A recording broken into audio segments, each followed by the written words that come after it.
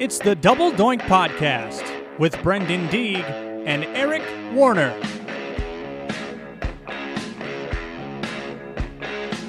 The Double Doink Podcast is an Unwrapped Sports production.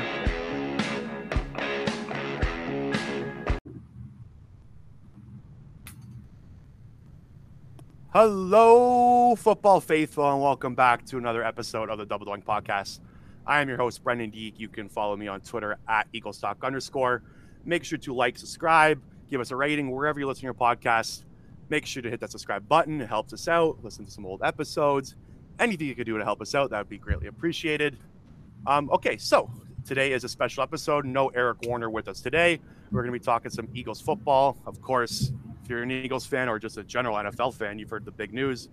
Eagles right guard Brandon Brooks tears his Achilles in a workout, out for the year, second time in 3 years. Huge loss for the Eagles. So today I have Wulf, host of the Birds with Friends podcast and writer for The Athletic. One of my favorites in the business is with us today. Bo, how you doing?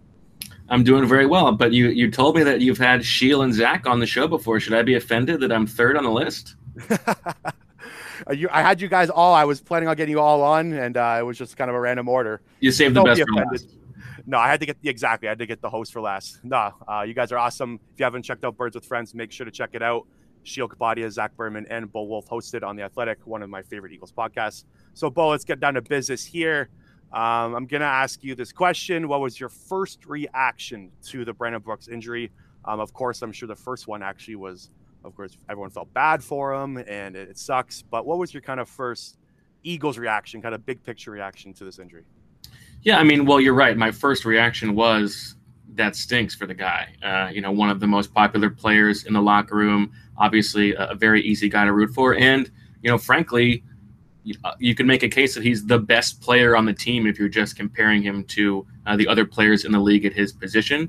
Now, obviously, if you're going to talk about positional value, you wouldn't argue that. But you just feel bad for Brandon Brooks, and you feel a little bit bad for the team. But at the same time, I mean, this is not to say that this is what they're asking for, but when you have a team that is consistently committing long-term to guys over the age of 30, this is the kind of risk that you sort of price in.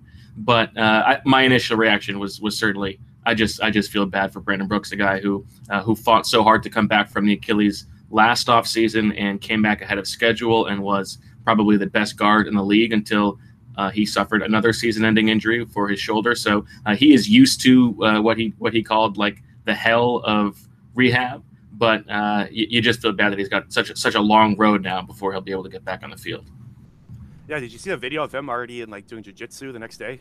The guy, he's a warrior, man. Yeah, exactly, right off the bat. Okay, so let's try to put it towards the Eagles' perspective, front office view. My first reaction was, oh my God, that Jalen Hurts pick looks awful now. Who needs guard depth? Did you kind of have that thought when it happened? I hate to say it, I hate to have a negative kind of twist on this, but that was kind of my first reaction, besides the fact that, of course, you feel bad for him, 2 Achilles in 2 years or 3 years, I guess. Right. Awful, especially for any athlete or any person in the world. I feel awful for him. He's got a lot of work to do and a long road ahead of him. But just the fact that the Eagles took such a luxury pick in the second round, that's kind of what hit me right away. Do you kind of have any thoughts on that? Well, I see your point, but I don't put the Hurts pick. I wouldn't have really wanted to take an interior offensive lineman in the second round there anyway. But I mean, separately, I certainly did not like the Hurts pick, taking that luxury pick when they only had 2 picks in the top 100. We can get to that in a bit. But my thought on the Eagles' depth along the offensive line is that they should be okay. I mean, if you look at that right guard spot, I'm hard pressed to think of a position in the league that would be theoretically easier to ingratiate a new guy into the lineup than someone playing next to Jason Kelce and Lane Johnson. So with the guys that they have, I mean, they sort of have to turn over this offensive line to the young guys at some point anyway. So between Matt Pryor, 4th round pick, Jack Driscoll, Nate Herbig, who made the team last year, and maybe even Sua Opeta, who also made the team as an undrafted rookie, or at least was called up from the practice squad midway through the season, they should be able to fill that hole. I think Pryor is probably the leader in the clubhouse, and I actually thought that he played pretty well when he had to play for Brooks at the end of last year. He is a sort of a big strong, powerful man, like we like to say on Birds with Friends. And he's not your typical guard build. he is not. He's 6'7", like 350 or something like that, 335 maybe. So he is sort of similarly built to Brandon Brooks. He's not quite as toned. You don't see jiu-jitsu videos of Matt Pryor going around, but he is I think that he can sort of do enough of what the Eagles need in the run game, and he's such a big guy that even in the pass game, I think that they'll be able to get by with him. Certainly, it's not going to be quite as high a ceiling on the right side if it is Pryor, but I think they should be okay. Yeah, I didn't really kind of dive into the guards that went after Jalen Hurts until I listened to the Birds with Friend episode with you and Zach. And there's Ezra Cleveland. I think there was like an Ohio State guy that went right. What was his name, to Jacksonville? Jonah Jackson, I think. Yeah, exactly. Yeah. So there was a couple guys there. I hate the Jalen Hurts pick so much. That was my first kind of thought to it. But you know what? I was thinking too. I was talking to one of my friends who's an Eagles fan too. We kind of both thought if there was one kind of big name on the Eagles to go down, I hate to say it, but I think right guard Brandon Brooks might be the most salvageable, if that makes sense. Because you're between Kelsey and Lane Johnson, right? You have two guys there that can guide you and that can teach you and kind of hold down that right side of the offensive line. Of course, Brandon Brooks, and you said that you can make the argument he's the best player. I think he is the best player on the Philadelphia Eagles, not named 2017 Carson Wentz. But so yeah, you know what? It's a loss, and I think after a couple of days, I've kind of lived with it. I was freaking out at first, but you guys made a good point on your episode that if they should be able to live with it, and they should be able to kind of get average play, I guess, because that's all you need. You need like below average or just average to kind of get by. Water gun to your head, who plays right guard week 1? I will say Pryor. Pryor? If we are taking it as a given that there will be a week 1 in the year 2020, and not just Brandon Brooks gets to start in 2021 when football returns. Yeah, and this might be breaking news if you're listening to it when it goes up, but a couple football players on the 49ers were just tested positive at a workout in San Francisco. I think Jimmy Garoppolo and his wide receivers. So, yeah, we have no idea if week 1's going to happen, and I know you've been pushing that it sounds crazy if it does. I hope I'm wrong, yeah. Yeah, no, it's true, right? Like, I don't get how they're going to do it. Like, even, like, the rules that they brought out for the social distancing in the locker rooms, it doesn't make any sense. Football is not the sport where you can social distance when you're practicing and whatnot. So we have no idea. But do you think? But I think your point on looking at guys who could go down among the big names, it's sort of like the uneasy, dirty calculus of like running a football team. Is that you feel for these guys as players, but you have to sort of separate it from the likelihood that you're going to suffer significant injuries over the course of a football season. That's just the business. And so if you're looking at it as like one of our best players is going to go down, you're probably right. Like the right guard is probably the easiest one of those to sustain. And it was going to happen. Like it's the Philadelphia Eagles. Like we are cursed with injuries, right? Like, I know that's right. It was going to happen eventually. So, it's a big blow. But I agree with you, and I've kind of, like I said, loosened up on it. I think they will be able to get by. Do you think there's any chance Jason Peters or a guy like Larry Warford, anyone like that? I think Joe Thuney, the right guard from the Patriots, I heard a report that they might be trading for him. Do you think there's any realistic shot that they go outside the box here? Because I don't see it. I'm a Matt Pryor guy. I think I want to build like inside out. I feel like I think you and Zach talked about it too, that they kind of have to show these young guys out, right? They have to prove themselves. They've been relying on Herbig and Pryor as backups, so it's kind of time for one of them to step up, right? Yeah, I think so. I think you give him a shot. And, the other thing is, if you think about it from the perspective of we were just talking about, who knows if there's going to be a season, why would you sign a short-term veteran if you don't even know if there's going to be a season yet? What's the rush, right? Like wait until at least training camp starts or something like that. As for Jason Peters, I don't see him playing guard, even if it means left guard and Isaac Seumalo goes to right guard. That doesn't make a lot of sense to me. I think, as we talked about on the show, that if the Eagles are going to bring Peters back, it's probably more of a risk allocation assessment. Like they're just deciding that they don't want two major question marks, and if they view Andre Dillard as a question mark, then they want a little bit more stability at left tackle. But theoretically, like if Larry Warford was available for a very reasonable 1-year prove-it deal, that would make sense. He's sort of a like-for-like replacement on Brandon Brooks, but barring some crazy discount, I think it makes more sense for them to move forward with what they had. And I would be shocked if they trade for Joe Thuney. Yeah, I don't really see any trades happening anytime soon, just around the league in general. Like if you look even at free agents, like Cam Newton's not even signed yet. Guys Right. like that, Jadeveon Clowney's still on the board. So yeah, there's not a lot of transactions going on. I got to throw this out there because it was big news last night in the trade block. Jamal Adams has a list of 7 teams, and the Philadelphia Eagles are one of them. Do you think there's any shot here that Howie Roseman tries to get a deal done? So, I mean, knowing Howie, he's going to be involved. He's going to at least see what the market is and make that call to his buddy Joe Douglas. But I don't see it. I don't see it fitting. For one, I don't think that the Eagles are in the business of trading for Jamal Adams and then giving him this massive extension when they have not a ton of cap room and some other guys that they want to extend. And that's sort of the calculation they made with not trading for DeAndre Hopkins. But they also committed so much money to Darius Slay. It's not really in the Eagles' MO to be so top-heavy in terms of their dollar commitments to the secondary. Now, maybe you think that this offseason is a signal of change there, but certainly the Eagles could use a long-term safety, and Jamal Adams is fantastic. And you could make a case that safety is maybe among the 2 or 3 most pressing long-term needs for them. But I don't see a fit. I would be surprised if they are the highest bidder. Yeah, and especially in Jim Schwartz's defense, like Malcolm Jenkins, like I've been saying this all offseason, the loss of him is going to come back to bite us. I think it's just an under talked about story. Malcolm Jenkins leaving, and they bring in 3 different guys that could potentially replace him, and we have no idea if it's going to work out, especially like the Jalen Mills thing. Like a lot of question marks at the position, especially with Kayvon Wallace now coming in.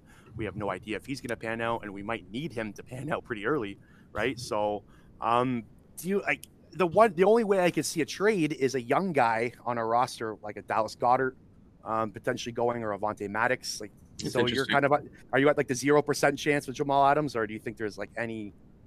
Yeah, I would never say 0%. You give me like how about 4%? 4%. Okay, I like 4 that. turkeys. I tweeted 4 turkeys. I tweeted 0%, and then Jamal Adams brought his list of teams, and I probably bumped that up maybe 2%. But yeah, I don't see it. I think Eagles Twitter needs to hold their horses with trade scenarios. I do want to kind of jump on to Doug Pearson's press conference that he had earlier the other day.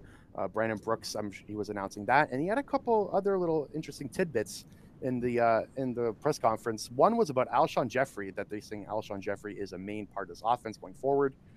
Do you believe that, or is this just all smoke and mirrors here? Well, I'm of 2 minds. One, the first mind is that like he does sort of have to say that. If you are under the impression that the Eagles want to get rid of Alshon Jeffrey, then this is what Doug Peterson would say. Like, so his answer is what he would say regardless, right? Either he wants to, pump up the trade value, which the cost on the cap is going to be pretty significant if the Eagles trade Alshon Jeffrey. It doesn't really make a ton of sense from that perspective. I don't see a team making a trade for him anyways, right? Yeah, I mean, I think that's probably right given the contract. But at the same time, I mean, the other thing Doug said there, that's if you want to sort of put the pieces together, is that Jalen Reagor is only learning the one position behind Deshaun Jackson right now, and that means that there's nobody else on the other side who's ready to start. Like, do you think that J.J. Arcega-Whiteside is ready to be an every down player for this offense? Certainly not based on the way that he played last season and the like aversion to throwing to him that Carson Wentz had when he was on the field. Now, at the same time, Alshon Jeffrey is coming back from a Liz Frank injury, so that is no guarantee that he can come back healthy. And he was already sort of slowed down last year. Yeah, exactly. Yeah, one of the worst injuries you can have as a wide receiver, especially a non-speed wide receiver. Right, and so I think that if Alshon does come back healthy, then the Eagles really have no choice but to play him because they're so bereft of talent on the outside, and certainly nobody of his skill set. But I'm still a little bit skeptical that he's going to be on the field. Yeah, and you brought up a good point, like the Liz Frank injury. Like, I just don't see how a guy like him could come back and be somewhat better than he was last year. Like, he was like below average last year, and he was above average as an Eagles wide receiver, if that makes sense. Like, he was Right, good exactly. as an Eagle, but if you look at around the league, he wasn't. So it's interesting that Doug Pearson brought that out. I feel like Howie and Doug kind of have this like schedule, or they have like a point to get across to all the media and fans that Alshon is staying and he's not going anywhere, because a lot of the talk this offseason was about Alshon and the Josina rumors. So I feel like they're trying to put out the fire. Do you think this Josina Anderson stuff was overblown, or do you think they're, like I said, do you think they're just trying to put out a fire here? I don't think I have a good sense of that. Certainly, we have heard, reports that he was a source for some Josina Anderson reports, but we don't have full confirmation of that. And at the same time, even if that's true, like these guys are professionals, right? Like in any workplace, you're going to have people that you don't get along with, but it's still your job to function with them in a work environment. So even if there is a little bit of tension there, these are grown-ups. They should be able to move forward and get over it. Yeah, exactly. This stuff happens all the time. I just feel like it was just the Nick Foles, Carson Wentz debate when Alshon was apparently leaking stuff to Josina. I think that kind of sparked some controversy too. One more thing from the Doug press conference I want to bring up. He said Jalen Hurts is progressing very nicely and that he's very happy with his progression. What else is he going to say? I know. I kind of laughed and smirked when I heard that. I want your kind of saying this. Like, I don't really understand how a quarterback can be seen as progressing when they're not on the field. Like, what could he possibly be talking about when he says this? Like, is he getting the playbook right? Like, I don't really understand where he was coming from. Well, I mean, what else is he going to say? If somebody specifically asks him about Jalen Hurts and like what can you learn from him in these environments, what else is he going to say? But I mean, it is weird. Like, the company line has always been from both Howie and Doug that when you draft these guys, you never really know what you have in them until you get them in the building.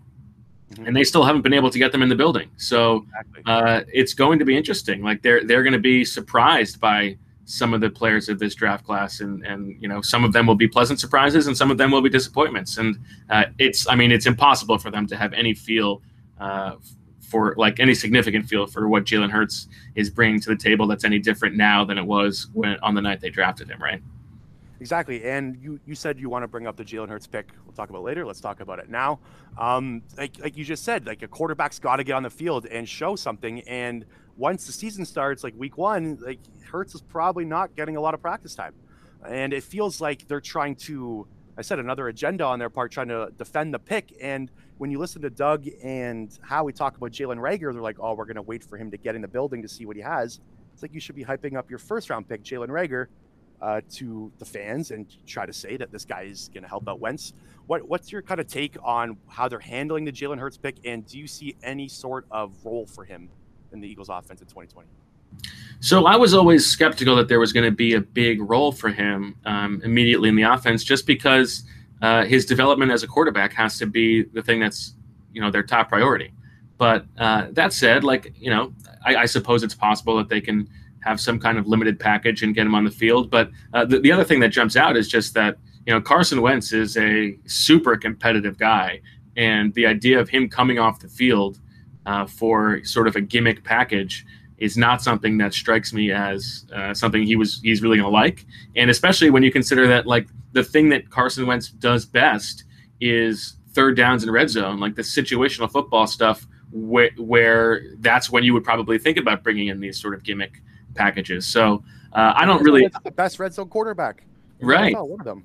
So it's interesting. I would be like, I don't buy him as a Taysom Hill type player in this offense. I think the Eagles drafted him because they think that he can be a very good starting quarterback if that happens. And as I've said before, like to me, if Jalen Hurts is as good as he needs to be to justify that pick, then he will be the Eagles quarterback and the Eagles will get rid of Carson Wentz. That's just like the value proposition of how they had to evaluate him to be worth that pick. That's just the only thing that makes sense. Yeah, you, Zach, and Shield nailed it on the head. I was trying to find some sort of like reason why they want to do this, and the only reason is they think he's the next Russell Wilson. That's it. Like you wouldn't take a guy like that unless you think he is that good. Well, I think that's what makes the most sense. But in their mind, like it seems to me like they were really committed to getting a young backup quarterback. You know, they tried to make it happen in the 5th round last year with Clayton Thorson, and I was mad at them. I was mad about that pick. Like I was mad about the 5th round pick for Thorson, and then they do this. Oh, right. I'm already getting mad again. Sorry, go on. No, it's okay. No, yeah. So I think that this is a hole they wanted to fill, and so they viewed it as a need, I think, more than we may have from the outside. And to use that 2nd round pick when you only had 2 picks in the top 100, I just think there were too many long-term pressing needs on this roster to make that worth it. But listen, if Carson Wentz goes down and Jalen Hurts, leads the team to a couple of victories, and we've got a nice spicy controversy in Philadelphia, I guess the Eagles will have gotten what they wanted. Yeah, we're not new to quarterback controversy here in Philadelphia. I want one more question from you before I jump to a non-Eagles topic. There's a lot of talk about Zach Ertz and Dallas Goedert this offseason about whether they're both going to be here long term. I'm going to throw this water gun to your head line at you one more time. Who is the starting tight end in 2021 for the Philadelphia Eagles? I think they'll both still be here in 2021. I think they'll both be going into their last year of their contract. Yeah, you don't think Dallas Goedert's knocking on Howie's door saying, "I want my own team" or an extension? I'm not. I mean, I think it's possible that he's doing that, but I think it's more likely that the Eagles would then let him go, or at least, I think it would be so silly for them to be getting rid of the younger player. Howie Roseman is not a dumb guy, and unless he's getting some kind of very significant value in return, I don't think he's going to do that. I think they're sort of committed to the 12 personnel offense. They really like what that brings them. Whether you agree or disagree, but I mean, eventually it's going to be silly to be paying 2 tight ends that much money, probably. But I just don't think they're going to get rid of Goedert. Yeah, Dallas Goedert to me is one of the most under talked about players going in. He's got to have a massive year. Jalen Reagor is still a rookie. We have no idea what he's going to pan out. I'm a huge Reagor fan. I love the pick.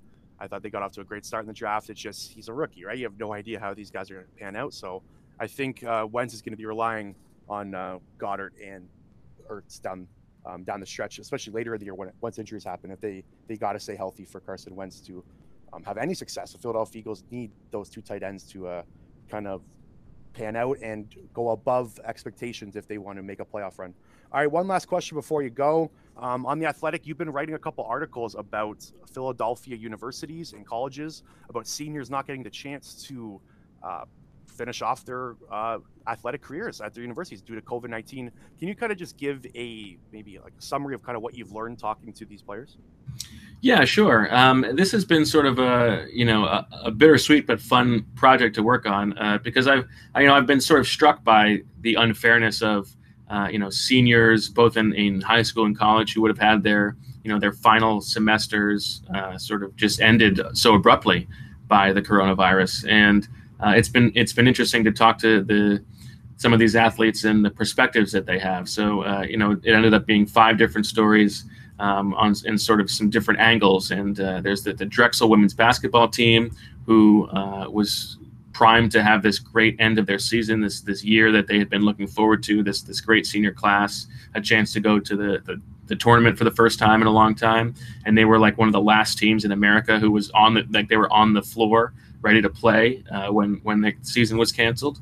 Lamar Stevens, who is the Penn State star basketball player, completely turned that program around and was 6 points away from becoming the all-time leading scorer and sending the team to the tournament in what was basically the best year since the 1950s for Penn State basketball. And he has sort of since then, as he prepares for the draft, grown into his voice in helping to protest racial injustice. There's just sort of the story of the decisions that face the spring sport athletes who were given an extra year of eligibility. Do they come back or not? And sort of the privilege of even having that option. There's a LaSalle track runner named Anthony Hawthorne, who is an Olympic hopeful in the 800 meter. And I knew nothing about track and the 800. So it was sort of enlightening to get to talk to him and learn about it. And he now has an extra year to try to make it to the Olympics representing Jamaica. And then the last one was the one that went up today that was a fun one to work on.